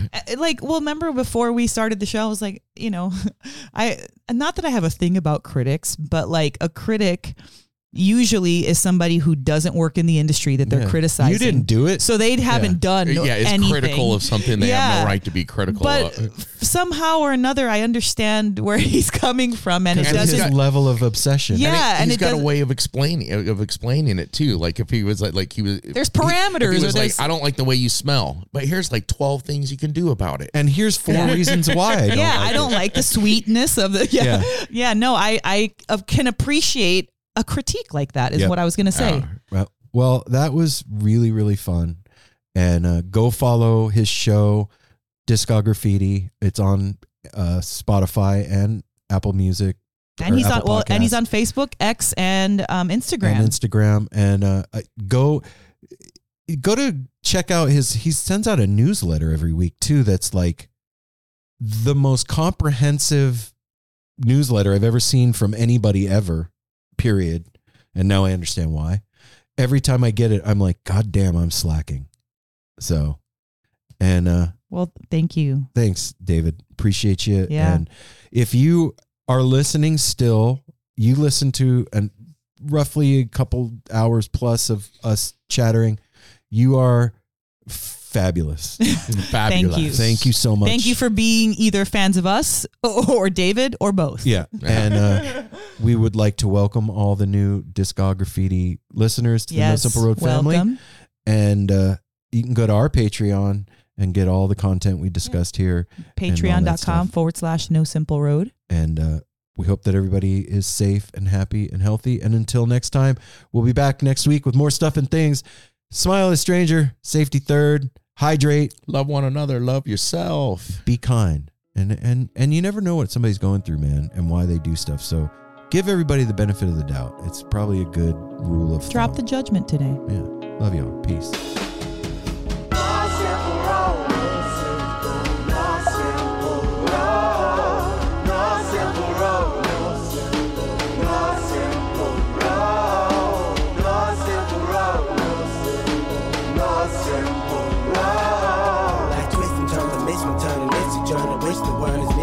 But it's a burden. Family needs has been deferred, and hella means been the earth, and alchemy can bring the birth, the melody of a new born.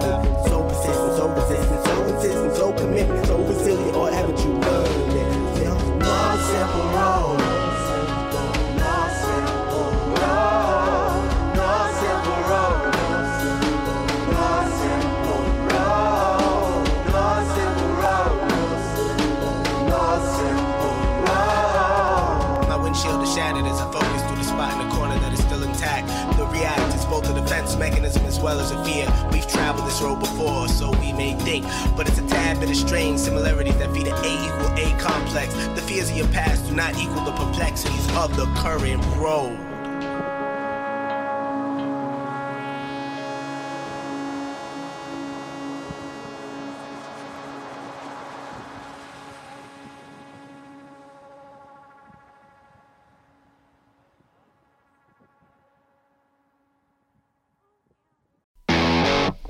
Ever wonder what a punch from Elton John feels like? Or how you'd cope with having turned down the chance to be in Nirvana? Or what signal Keith Richards gives when he wants you to get the hell out of his hotel room? Fans of Too Much Effing Perspective don't have to wonder, because they've heard these exact stories and a jillion others on our podcast. I'm Alex Hoffman, former tour manager for Radiohead. And I'm musician and comedy writer Alan Keller. On the TMEP show, we get guests like Nancy Wilson from Heart, Jeremiah Freites from the Lumineers, and Modern Family's Julie Bowen to tell us things they may have only shared with their therapist, clergy, or a TMZ stringer. So join us on Too Much Effing Perspective. That's EFFING Perspective. The only podcast you crank up to 11.